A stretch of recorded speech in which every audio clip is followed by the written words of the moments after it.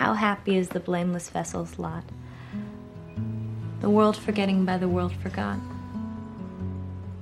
Eternal sunshine of a spotless mind. Each prayer accepted, and each wish resigned. Is there any risk of brain damage? Well, technically speaking, the procedure is brain damage, but it's on a par with a night of heavy drinking. Nothing you'll miss. It's time for a little something. I forget. My notes say I'm Professor Robert E.G. Black, and I'm here with Derek McDuff from Underrated, and it's time to discuss Eternal Sunshine of the Spotless Mind. Your thing says Derek McDuff at Gmail, so I guess that's you. That must be me. They're erasing me. I have no memory of this, so take over. Robert, yeah, I think I'm trying to remember a time before this podcast, and I'm having a really tough time. I think that Mark Ruffalo is outside my brain doing something. It's the Hulk, right? Yeah, the Hulk. Yeah. Mary Jane's there. A lot of superhero actors. The guy from Batman who's like, your mommy and your daddy got shot. He's there too. Wait, who's that? Tom Wilkinson. Wait, which Batman was he in? He's in the Batman Begins, doing that weird accent. I forgot. Yeah, because I remember like they came out around the same time, and I was just like, oh wait, that's the Eternal Sunshine guy. Because I had seen this movie quite a few times. For a normal movie, like it was kind of my introduction to independent film. It was like the first thing that I'd seen that I was like, it's really what was the beginning of my journey from being like, oh, I like to watch fun, big movies to like, I like movies that make me think. Because this movie came out, I was 14 years old. So I was like right there, like, oh, now this was the beginnings of little Derek becoming a film writer and podcaster. Nice. Where I would go on to like, be like, there's something else about this movie. And that's kind of why I fell in love with Focus Features, which was the A24 of the 2000s. Mm-hmm. Yep. Yeah, my thing was in the 80s, we would watch movies all the time. Like we had cable pretty early. We would rent VHS movies. In the 90s, where I started picking what movies I was watching, I would seek out like all the ones up for an Oscar. Like that started. And I'd go to the weird little theater that wasn't the multi-screen one and see something. And then by the early 2000s, I'm starting to pay attention. I'm like, ooh, another Charlie Kaufman movie's come out. I'm in, you know, start paying attention to the filmmakers a little more, other than the obvious big ones like Spielberg. And so when this movie came out, I'm like, yeah, I'm going to see that. I don't need to know what it's about. I'm in. Yeah, I love Kaufman. It's interesting because at first I think I focused on the wrong guy because I was like, oh, I got to see this other Michel Gondry film. And like Gondry's good. Like, don't get me wrong, but he's not the reason this movie is what it is. Like, he does some really cool technical stuff, but like the themes and everything are. I remember when I saw The Green Hornet, I was like, ooh, you know, Michel Gondry and Seth Rogen. And that was kind of a weird match. And I think that movie is interesting, especially for the subject for being The Green Hornet. Yeah, it's a whole other thing, but. Yeah, Charlie Kaufman is definitely the one that all the existential stuff that really, you know, blew my 14-year-old mind that I have gone back to and been like, you know, he's kind of interesting enough, like a lot like Alex Garland, I think, where was a writer, wrote all these really great things, and then just became a writer/director. Yep. And his style is so much more apparent, I think, in those movies where he is also the director. I think I do like him a little bit more when he's just the writer. I think it goes a little overboard when he's doing both. I still like all those movies. Like I'm thinking of Ending Things and Anomalisa and stuff. I actually still need to see Synecdoche, New York. I haven't seen that one or that adaptation yet, which is like a big... Synecdoche, New York is one of my dream movies by minutes format things. I'm like, but no one will ever come and guest on that because no one wants to discuss that movie. It's depressing and sad, long. And I'm like, no, but that's what I want to talk about. I did a bracket of my favorite movies on my show, Cock and Bull Minute. And I'm like, I'm going to figure out what's similar about the movies on this list. And the thing that came up the most was some sense of melancholy. I have to see what I'm into. Yeah, no, it's funny because, you know, you're right, because that's a movie that I've been wanting to watch for years. I've been wanting to watch it since it came out, but I've never been like, all right, today, what am I going to do? I'm going to sit down and watch Synecdoche, New York. I've never had a day or just made myself do that, you know, because it's not something you just want to do out of the blue. Watch a movie that lingers on illness and grief and loneliness. Like I've seen Grave of the Fireflies. I've been exactly. Yeah, I've seen that movie twice. That's 2 more times than I love it. Yeah. I don't think I want to watch it a third time. Yeah, I've seen it once. I never need to see it again. It's a 5-star perfect movie. Oh yeah, I will go my entire life probably without ever watching it again because once was good. Yeah, once was enough. Fortunately, Synecdoche has the Charlie Kaufman sort of I wouldn't say zaniness because it's not energetic and fun, but it's that sort of like random, oh my God, what does that mean? Like someone's house is just on fire. Okay. Yeah. Like when they're looking at this house and deciding to move in, they're like, I'm a little worried about the fire. But they move in anyway. It's like, that is, I love that. It's so like this surreal thing going on that he does good stuff with. And here it works for dreams. It plays nicely. And I think all of his movies kind of have this dreamlike quality where they seem real, but there's always something in the world that's a little bit off or weird or just not quite normal. And here it's very quirky, you know, it's not exactly like a heightened reality or magical realism, but it's more than real, you know. And this one definitely has that with all of the like this, it's just this world that you can, you know, go in and forget people. And or like in Being John Malkovich, it's like, it seems like a mostly normal world, but there's a building where there's like a half floor that you can go through, and it's the tunnel in the John Malkovich. There's always something that's a little bit off about the world in a Kaufman movie. Yeah, his most realistic movie is probably Adaptation, which is the movie where he invented a twin brother for himself and then kills him off for extra dramatic effect. And I'm like, that's your most realistic, like down to earth movie, and that's what you do. Yeah, you need someone realistic and down to earth to play you. Who should I get? How about Nick Cage? Yeah, to play you twice. Yeah. Perfect. Brilliant. I love it. Yeah, so we're in minute 29 of Eternal Sunshine of the Spotless Mind, where Joel is coming back to Lacuna to tell him he wants to have the process done. Mierzwiak is with Mrs. Wu, another patient, as Joel and Mary come into frame. Mary's trying to stop him. Wait. I'm sorry, doctor. He just barged right in here. And Joel doesn't even care that he's interrupting. He's like, okay, I want it done. And I love Mary in this minute because she understands how this office works. They have other patients. Like I told him, pre-Valentine's Day is our busy time. Yep. And me having worked in retail, it's like, oh my God, can you just chill? Like you have like everyone's feeling what you're feeling, man. You don't get to be special just because you barge in. And the doctor's like, well, let him in. Yeah. Oh, that's okay, Mary. Yeah. She's like, but there are people waiting. Mr. Barish, if you'd like, he just waves him in. If you'd like to come in, then we get a reverse angle as Joel's kind of in the foreground, taking up most of the frame, but he's a little blurry. And then he moves past Mierzwiak into Mierzwiak's office, says to come inside. And Mary, if you could take care of Mrs. Wu. And Mary goes right back. She's a professional. Like, yes, of course. Mierzwiak says, goodbye, Mrs. Wu. And they walk away. And then we're inside Mierzwiak's office as he walks around to his chair. And he says, now, the first thing we need you to do, Mr. Barish, he's immediately in, okay, we're going to do this mode. Which I believe in the script, I forgot to put it in my notes. He actually explains to Mary, no, we're partly responsible for this happening. Like, we're going to help Mr. Barish. Like, he shouldn't have seen this note. We're going to help him. And instead, he's just kind of, okay, let's do this. So it's the first thing we need you to do, Mr. Barish. And we cut as Mierzwiak continues talking to Joel in his bed, is to go home and collect everything you own that has some association. And we see Joel's hands unfolding a sheet of paper, which is a note from Clem, which has a Star of David on it. It says, dear, dear Joel. It says, look, and the O's are little eyes. You and me on the Charles River. There's a heart.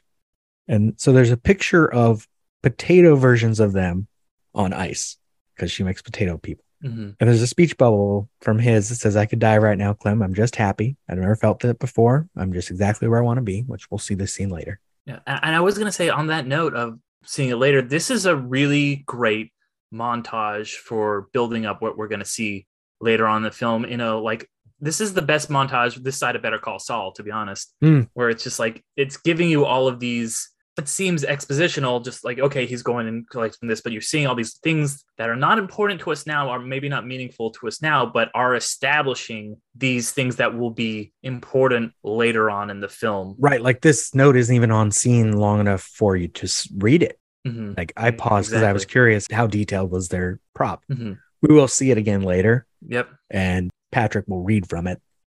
But he says, I'm just exactly where I want to be in the speech bubble. And I love that the photo is labeled. There's a little thing that says me with an arrow pointing up at her and a U pointing up at him. Like he couldn't figure that out. And 3 little hearts next to it. And then there's a speech bubble from the Clem potato. And I love this because it tells us something that happened on the ice that we didn't know. When we made love on the ice, it was absolutely freezing on my ass. It was wonderful.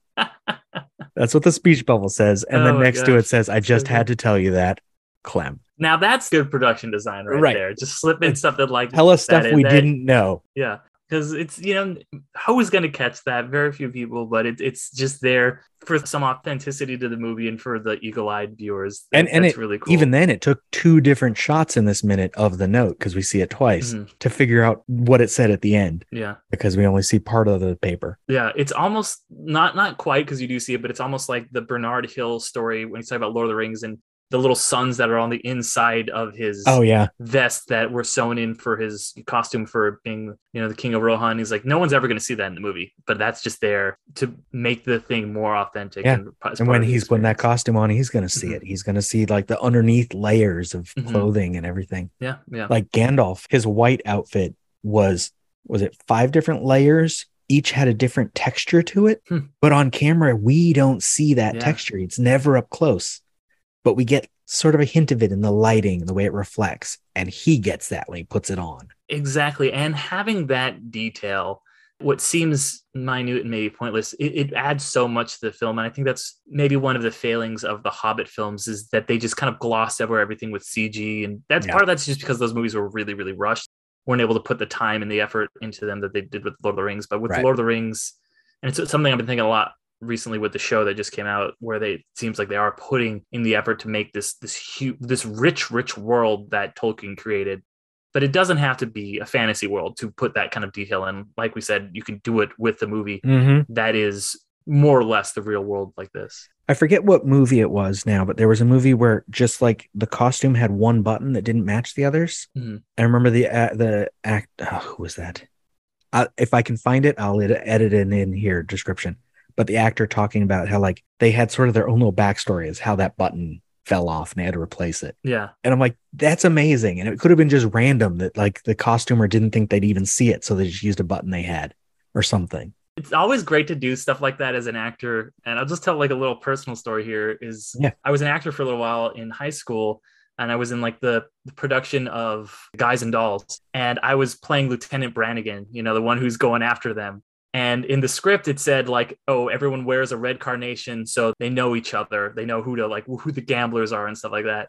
And we had ordered the red carnations and they came in, these fake ones. And then they changed it to white for the production because they popped a lot better on stage. But we still had some of the red ones. And I just did this for me. I wore one of the red carnations because in my mind, I had found that out, but I had gotten the old info about the red carnations. So I was trying to like sleuth them out. And I never told anybody that in the play or anything, or like anyone, but it's just nice to have those little things that just work for you. I like that. And meanwhile, as I'm pausing to read the note, Mierzwiak continues that it has some association with Clementine. And we see Joel looking down at that note. And Mierzwiak says, anything. He folds up the note, puts it with an envelope. So she mailed this to him, which is fun, into a box with some other letters. And then I get stuck pausing again. This took me a while. Because he pulls a board game off a shelf. And it moves so fast past the camera, I could not read the title. But then I'm like, how many car racing board games are there? Because I'm like, it looks like they made this up for the movie, because the cover art is a blue car chasing a red car. And in the foreground, we have 5 people, a man and a woman, which I'm like, oh, Mierzwiak and his wife, and a kid. Mary? Maybe. And then 2 I thought were men, because it's partly covered. Stan and Patrick on the other side. It's actually a man and a woman on the actual cover because it's a real game. It's a 2001 game from Schilling called Speedway Auto Racer, a classic tin cars race around track as it tilts and twists. It's kind of a weird game. It's this track that moves in a circle and like tilts as these cars are going around. So they'll slow down and speed up. It seems very complicated. And it looks like a game from like the 70s or 60s with the tin cars on these little rods. Yeah. But it came out in 2001. So this was a relatively new game at the time. This movie. That feels appropriate because a lot of the stuff in this, it's, very early 2000, 2003, 2004, but it feels a lot more of an earlier era, even the way a lot of the characters act and stuff. It's kind of, even though she's like, she feels very modern. She's got the hair dye and stuff like that in the way that you only see someone from this era. There's all this old timey stuff. How Joel calls her a wino, and she's like, "Oh, you're from the 50s or whatever." There's all these. It's very oh my gosh, I'm trying to think of the word. Just anachronistic almost. Yeah, which the game works. I almost wish we'd seen like them playing it or something later just to see how weird it was. Instead, it's just a random game. I'm like, okay, board game. They played that together. Of course, he's going to remember that with her. Mm-hmm. Yeah. Maybe they bought it together. Maybe they didn't even like it. Yeah. It's one of my suggestions as to what Caleb should be doing with Ava, and instead of just having conversations, is play games with her, watch movies with her, do other things to see how she reacts to them. Just don't play chess. We learned that from Arrival. That makes everything a competition. Yes. Mirror's React continues, and we'll use these items. We get a shot of a photo album. It has a Washington, D.C. postcard, a photo of Joel with some guy. There's a few photos with the same guy in it, and I was wondering if it was someone I couldn't figure it out, but whether it's someone that he knows in real life, or if this was someone involved with the production. These photos were taken for this photo album. I don't know. Yeah. I do solve this one next week. It is the actual artist of Joel's pictures, Paul Proke. We see a shot of Clem with blue hair, and a photo in there of Clem with red hair, and then another photo of Joel with two other people. As Mirror's React says, to create a map of Clementine in your brain. Okay. And we see another page as Joel rips off a photo that's below a Polaroid. It's a photo of Clem and Joel head to head on the ice, which is weird because I don't know who took this photo. Yeah. I like the picture. There's no drones back in 2004. Right? Like it was just a random person out there in the middle of the night on the ice. I mean, I guess they could be. If she's into it, some other people must be. Yeah. And then another page among other photos, there's a picture of Clem as a child in a cowgirl outfit. We won't really know this is Clementine, so of course he turns it around so we can see the label. It says Clementine, 6 years old. And we'll see another thing that comes back later. Yeah. Mirror's React continues, so we'll need photos. We see Joel at a mirror with a photo booth strip of photos and a picture of Clem with her eyes closed, and he pulls those both down. Mirror's React says clothing, gifts. We see the Valentine's gift in the red box, which we've already seen a couple times. Books, and we see Joel ripping pages out of his journal. And I noted here his drawing style reminds me of Clive Barker with his ink drawings, but the actual art is done by an artist named Paul N.W. Proke. Still has a website with these drawings up on it, and his website looks like it was designed at the time the movie came out. Like it has little things that move after your movement of your mouse and stuff you would have put on a website years ago. Yeah. The first drawing goes a little too fast to recognize, but the next one, it's a mechanical arm with its hand cut off. There is half of a drawing that we see that is a clothes hanger. I love this drawing, the actual picture. I may use it as the art for this episode because it's a clothes hanger with a coffin is the cloth. The cloth becomes a coffin that has a window in it, but the bottom of the coffin is also sitting in a chair. So it's like many levels of surreal as it goes down the drawing. Like as your eyes scan, it becomes different things. But also that hanger is hanging from, but really through a finger. There's a hand at the top of the picture and the hanger is poking through the finger. I'm like, he's got some really interesting artwork, Joel. Yeah. That's interesting. That's really cool. And then the next picture at a glance, it's a skeleton hanging from a noose, which is like, okay, that's his kind of thing. We've seen he's got skeletons around the apartment. But there's this extra bit where there's a rope tied to its feet as well. So something is hanging off of the skeleton that is being hanged. And then we see a drawing of Clem with her red hair on the train. It is not the drawing we saw him working on in minute 5. This actually has Joel in the picture as well. So he later drew a picture of the two of them together on the train, which is a nice little touch. And for some reason, there's a pair of badminton or tennis rackets behind them sticking out of a suitcase. I don't know why. I couldn't figure that one out. I guess they just like to play tennis or badminton. Maybe. I don't know. And then we see another drawing of Joel and Clem lying on the ice, which this makes sense. A photo of them on the ice is a little weird. A drawing of it, he might have drawn that later, just like she made the potatoes later. And we hear Mirror's React continue.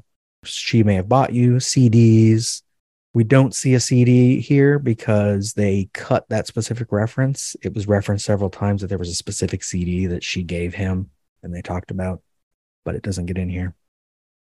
Instead, we see a cupboard and Joel has a post banana nut crunch box in his left hand. So I guess that was her cereal that she ate all the time, but he's reaching for a mug that we got to cut to a different angle of the mug, rotated a little better so we can see it. It's a photo of Clem on the mug. And he will take that. As Mirschbeck says, you may have bought together, journal entries, and Joel grabs a pig head cookie jar, which, if you like cookie jars, this is from DeForest of California. It's from the 1950s. Written on its forehead, it says, "Go ahead, make a pig of yourself." I thought it was just hair painted on its head, but no, it's writing. And he lowers it into a trash bag on the floor, and then we cut to a shot of him dragging that trash bag around the apartment. And then we're in the bathroom. And Joel grabs her deodorant from the medicine cabinet, which is a nice touch. this thing that belongs to her, but you wouldn't necessarily think of. He drops that into the bag, and we hear Mierzwiak say, we want to empty your home, and we won't get any more dialogue in this minute, but then Joel grabs Clem's leopard print coat off the bed, and he like yanks it up with a flourish. He's holding some other piece of cloth in the other hand. So she left some clothing behind. He's throwing that away too. Or, well, not throwing it away, but taking it to the... I hope they donate these things. Although that could be a problem. Yeah. I just imagine like they donate them to like Goodwill, and then he's shopping there and finds a picture he drew. Just mess with your mind. Yes. Yeah. That would be even weirder. Yeah. That stuff erased and it shows up again. So they'd have to almost incinerate everything. Right. I guess you got it. Hopefully creepy Frodo doesn't get him. Well, he does get some. Yeah. He's got a backpack's worth. Mm-hmm. But I think all that stuff, because, that is something very real. Everybody has like a shoebox of things, of like the mementos, or not everybody, but a lot of people have that like shoebox of like mementos that you're like, all right, I'm going to take all this stuff and maybe put them over here. Some people like to clean house, and it can be, anything like, a shirt that your ex bought you or something like that. And I think that is saying something really interesting about memory, about how, these are memories of a person are tied to these physical mementos and items, and him kind of just like purging physically these items before he mentally will purge them in the next act, I think is an interesting call forward. It's also sort of a trope of like a romantic comedy or even sitcoms where like you break up and you take all the stuff you had with that person and you burn it, or burn their letters, rip their photos up. He's doing it in a much bigger way because he's taking all that stuff in a trash bag, which is totally appropriate, not just convenient, but appropriate visually, to Lacuna, who will keep them or destroy them or whatever, and erase all the references in his head, which we've talked a lot on the show of what else will get erased in the process. Like if you destroy some of your art or 2 years worth of his journal. Yeah. Like when he goes back and he's like the beginning and he's like, oh, hasn't been a journal entry for 2 years. And I'm like, yeah, how depressed does he think he's been? That he doesn't even remember ripping things out. And then it's interesting because after all that, he just kind of defaults back to the previous romance he had with Naomi. And I know they cut all of that out, or most of it out, but like, he just kind of goes back to that. That's interesting. Well, yeah. One of the things we don't get in the movie is literally he had a one-night stand with Naomi the night before, which, because he can't quite remember last night, might be the night before it was erased, or it might have been earlier that same night that he got erased, which is a weird choice. Yeah. And then doesn't he, correct me if I'm wrong, but when he goes, after he hangs out with Clem, he goes back home, and in the movie you just see him and he's like, oh, I just got in. Yeah. But then he called Naomi first. Yeah. He calls Naomi first, which is like, makes him so much more unlikable. And I get why they cut that. Well, yeah. Even the ending, we do get a hint that they reference the fact he's living with someone, but we don't meet that someone. She's an abstract. Exactly. With the cut scenes, we see him leaving for that party, and Naomi stays home because she's doing work. She's like a known I forget who it was, but like she's like a known actress. Ellen Pompeo. Yeah. This would have come out right about the same time Grey's Anatomy was starting, and she's the lead in that. She'd been in a few things before. Like, people would have noticed her. There's a great visual in that moment, though, that gets cut out later, where he leaves the apartment and he's like telling her she should come, and she makes a joke. This isn't the visual, but she makes a joke about him finding someone like to have sex with or something. I forget how she phrases it. And he's like, okay. Like, she's making a joke about him meeting someone new, and he does. But the great visual is his side of the apartment is like cluttered with all this stuff, and the little corner in the dining area at the table where she's working is like empty. Yeah. And I'm like, either she's already moving out and this relationship's over, or she's a different kind of person than he or Clem is. Yeah. Because they're kind of people who have stuff. Yeah. He has so much stuff. Yeah. Clem's apartment is cluttered. It's not messy, but it is cluttered. And I can relate to that. Same. I like stuff. Yeah. I like to collect things, as you can see, Yeah. But yeah, I think the other thing too that I really wanted to talk about with this minute, and it's been cool being at the 29th minute here, because that's usually, and a lot of times in movies, you'll get the big changing points are usually the act breaks or the midpoint. Right. And I think, with all of these movies that we've talked about, we've seen characters at a big changing point where they have to kind of, something important happens. Caleb's talking to Ava, doing all these things. Bill Murray is, Phil is, he's like, okay, he's on day 3, he's figuring things out. He's realizing it's real. And this one, I think, is the most like because up to this point, Joel has been a very passive protagonist. Like that's kind of his thing is like, until couple minutes ago, we didn't even know what the plot was. Yeah.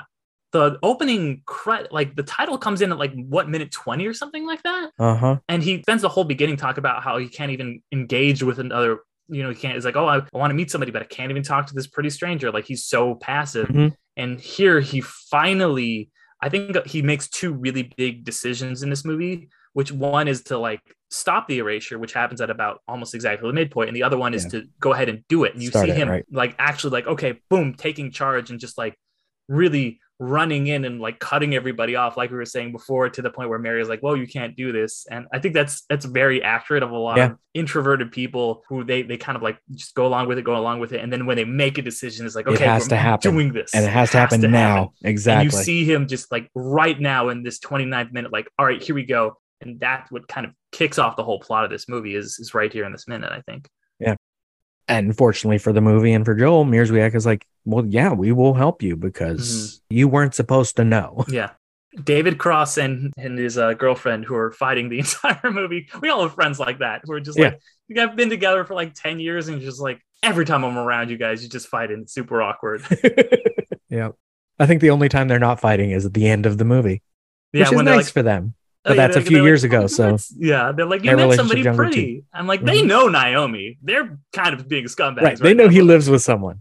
Yeah. But they're like, oh, who was that you're talking to? Cheating on your girlfriend with.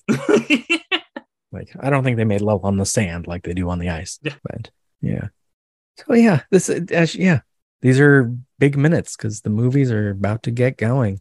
It was interesting. The first like 20 minutes of this movie in this show is like, if you hadn't seen this movie and hadn't seen a trailer and don't know the plot, what is this? It's like a rom-com, except they're kind of depressed. Yeah. And then it abruptly turns to sadness. Yeah, it's sort of romantic, right? And it's sort of a comedy, but it's like not overtly either. Like you're not like laughing, and you're not like, "Oh, this is sweet." You're still feeling those feelings, yeah, but through a much different lens, I guess is the best way to put it. It's like it takes that structure and just changes the tone just enough where you're like, "Yeah, I don't know if I'm enjoying this." Yeah, and you brought up an interesting point a couple episodes ago, or your guest that I can't remember, about how she is kind of the quote unquote manic pixie dream girl, but what that would be like in the real world. And I feel like she is almost a deconstruction of that character. Like she's like the messed up person. She keeps saying, I'm not an ideal. I'm not, it's like a recurring thing. And that's the thing with so many of these manic pixie dream girls that are just written by male screenwriters.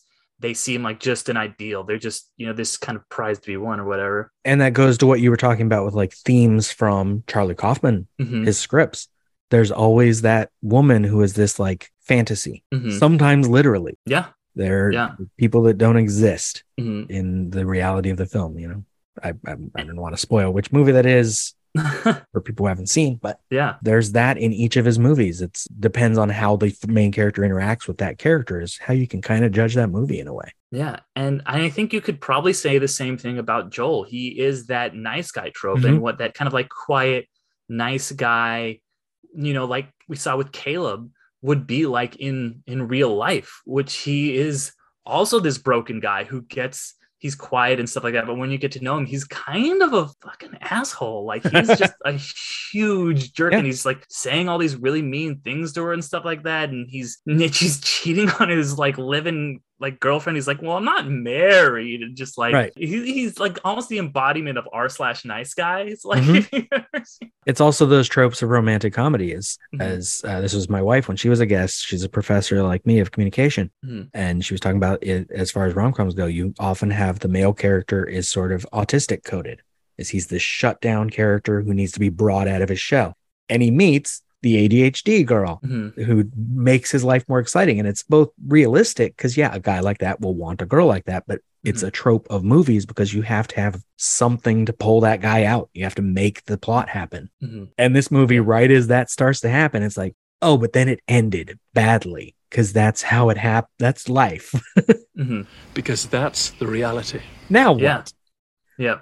But it is still kind of hopeful and romantic in the end, because they do like, they're like, right. Knowing they'll have problems, do it again. It's almost like a time loop movie. It's not literally a time loop movie, but I'm sure how originally they wanted the credits to have them just keep erasing each other over and over again. And the way the movie ends with like, he's like, we know this is going to end badly, but it's still worth it. It's still worth the journey. And that's how I feel with a lot of romance and stuff. And I would never want to forget somebody. Exactly. I've been in a lot of romantic relationships that ended poorly, but it was still worth it. I would do it all over again to have this experience. Yeah. I understand the immediate impulse. Like Joel is making this decision right when he doesn't even really think they should be broken up yet. Yeah. And so I get that. I don't want to deal with this pain, put it away, which if they did a temporary service, that would be awesome. Give you a little time. We'll take away some of the pain, but you can remember the details. The emotion's gone. And then it slowly seeps back in. That'd be cool. Yeah. But instead, it's no, just cut all this out. Yeah. And they cut it in reverse order. So at some point, he's happy again and he wants it to stop. And that's not good for the process. Yeah. Well, it's like, have you watched any of Severance by any chance? Yes. Yeah. I love the way Severance deals with that because he goes to his job where he's severed and stuff like that. And he doesn't remember. So he doesn't deal with his sadness. He doesn't deal with it. But people are like, yeah, you're still sad. You just don't really know why you're sad. Right. He's still got that sad thing going on, but also his life outside of work is now still sad. It's just half the length. Yeah, it's all his emotional growth is stunted because he has half the time to process these emotions. Right. Sometimes you need your work day in order to help process it because you need to be able to separate from it while remembering it, not just separate from it. Yeah, definitely. And Severance plays with that in very interesting ways with those characters as to what they're like in person and why they want to be there and who they are on the inside because they're still the same people. Yeah, they're still the same people. They kind of like, but they're like, oh, they talk about their other selves like they are other people. But sometimes they'll talk about them like they are the same person, and the way they are almost like at odds with themselves. Like it's so that's a really existential. Like if anybody listening wants to watch a TV show that's very existential, like check that out. Like I think Ben Stiller is honestly a genius and doesn't get the credit he deserves because he's hilarious and that's what people think of him as. But like he's done some really great deep stuff like that. Yeah, and I mean. The plot gets a little bizarre, but hey, if you're listening to this, you probably like Charlie Kaufman stuff, so that plot will work. And arguably, some of the stuff going on with the plot of that show, with like the weird cult for their leader, is what's going to happen if the only thing you remember is when you're at work. Yeah. Over time, they're going to have to come up with some sort of internal mythology. They have to have internal lives. That's what people will do. Yeah, exactly. And like we talked about before, people idolize these titans of industry, the Elon Musk bros and, all these people who are just like, oh, yeah, but the Tesla is going to save the world and we're going to go to space. Yeah. And their boss is literally the only one they know of anymore. Yeah. So, of course, they're going to worship him. Yep. Exactly. Or reject him because they can't worship him. And violence ensues and hilarity. Severance. I love that show. Yeah, it's awesome. Apple TV, like out of nowhere, has been just show after show killing it. Yeah. This is always a movie that if I ever go through a bad breakup or something, I will watch to remind myself of the hurt, and it's better to remember than to forget. Like a line I always think of, it's from Portrait of a Lady on Fire, and it's don't regret, remember, or something along that. I might be misquoting, but that's another really great film that deals with a lot of these same issues. And if people want to hear you talk about other films, I don't know if you've ever covered that one, but where can they find you? Not yet, but maybe someday, because that is one of my all-time favorites. But we talk about on my podcast, Underrated Films. That is on all the podcasting apps. Look up Underrated or look up Undercast Company. You'll find Underrated in any other podcast that I do. It's really a lot of fun because we get to talk about movies that wouldn't get necessarily covered on other podcasts. Or you can just look up Derek McDuff, find my writing on places like Medium, or I've done freelance for a variety of sites, including Watch Mojo. So yeah, look me up there. Derek McDuff, Underrated is the name of the podcast. Thank you for listening. Eternal Sunshine of the Spotless Minute is just one part of an existential trilogy of podcasts. Tune in every Tuesday for Minutia Ex Machina, every Wednesday for the Groundhog Day Project Minute by Minute, and every Thursday for more Eternal Sunshine. And you can follow all three shows in one feed. Just search an existential trilogy. Follow this show on Twitter, Instagram, or Facebook at Spotless Minute. This has been a production of Lemming Drops Studio. You can find links to more at lemmingdrops.com or join the Facebook group Lemming Drops Studio Tour. Also, you can support all my shows at patreon.com/lemmingdrops. Until next time. This is it, Joel. It's gonna be gone soon. Okay, but what's over? I know. What do we do? want to call it off. Enjoy it. Can you hear me? I don't want this anymore. I want to call it off.